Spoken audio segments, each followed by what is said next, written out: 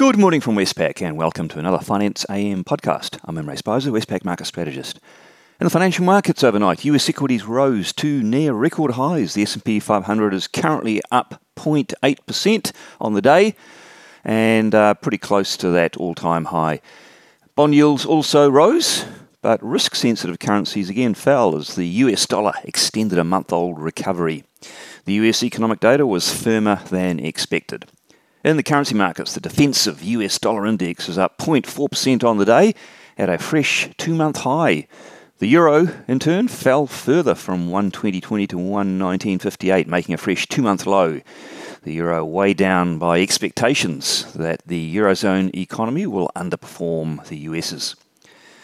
The Aussie dollar went along for the ride, suffering from that US dollar strength, falling from 76.38 to 75.88. And the Kiwi too, despite some very strong data, which we got more of yesterday on the economic front, it fell overnight from 72.10 to 71.47, that broad US dollar strength dominating everything at the moment. Aussie Kiwi, the cross rose from 106 to 106.21, not too much of a move there. In the interest rate markets, the US two-year Treasury yield, not much change at 0.11%, but the 10-year yield struck a higher range of 1.13% to 1.16%, the latter being a one-month high. And Australian interest rates, they traded a bit higher. The three-year government bond yield up a basis point to 0.19%, while the 10-year yield rose from 1.21 to 1.25%. And that is the highest yield for the 10-year now since March of this year. Commodity markets, Brent crude oil up 0.8%, making a fresh 11-month high.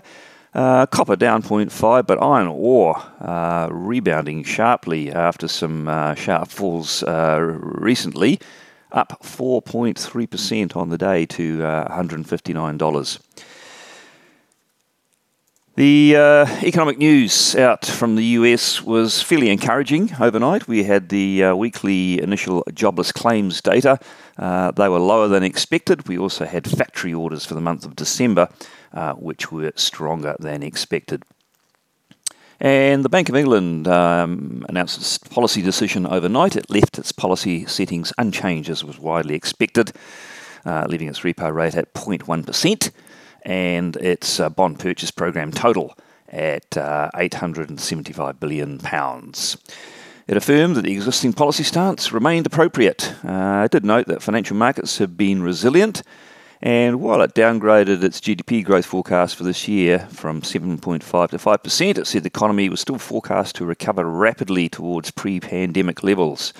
Policymakers are assuming that the vaccination program in the UK will lead to an unwinding of restrictions and support growth.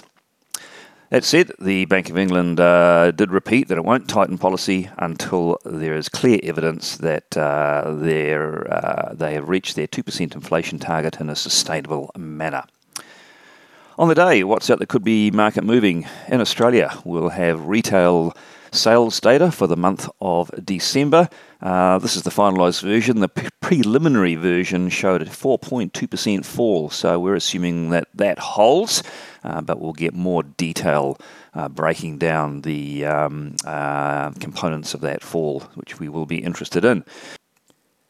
In the US, and indeed globally, markets will be fixated on the monthly US non-farm payrolls jobs report. This is the all-important one.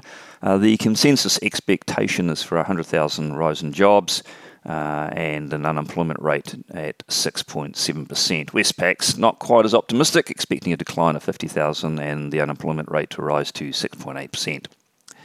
Well, that's it from me today. Thank you for listening.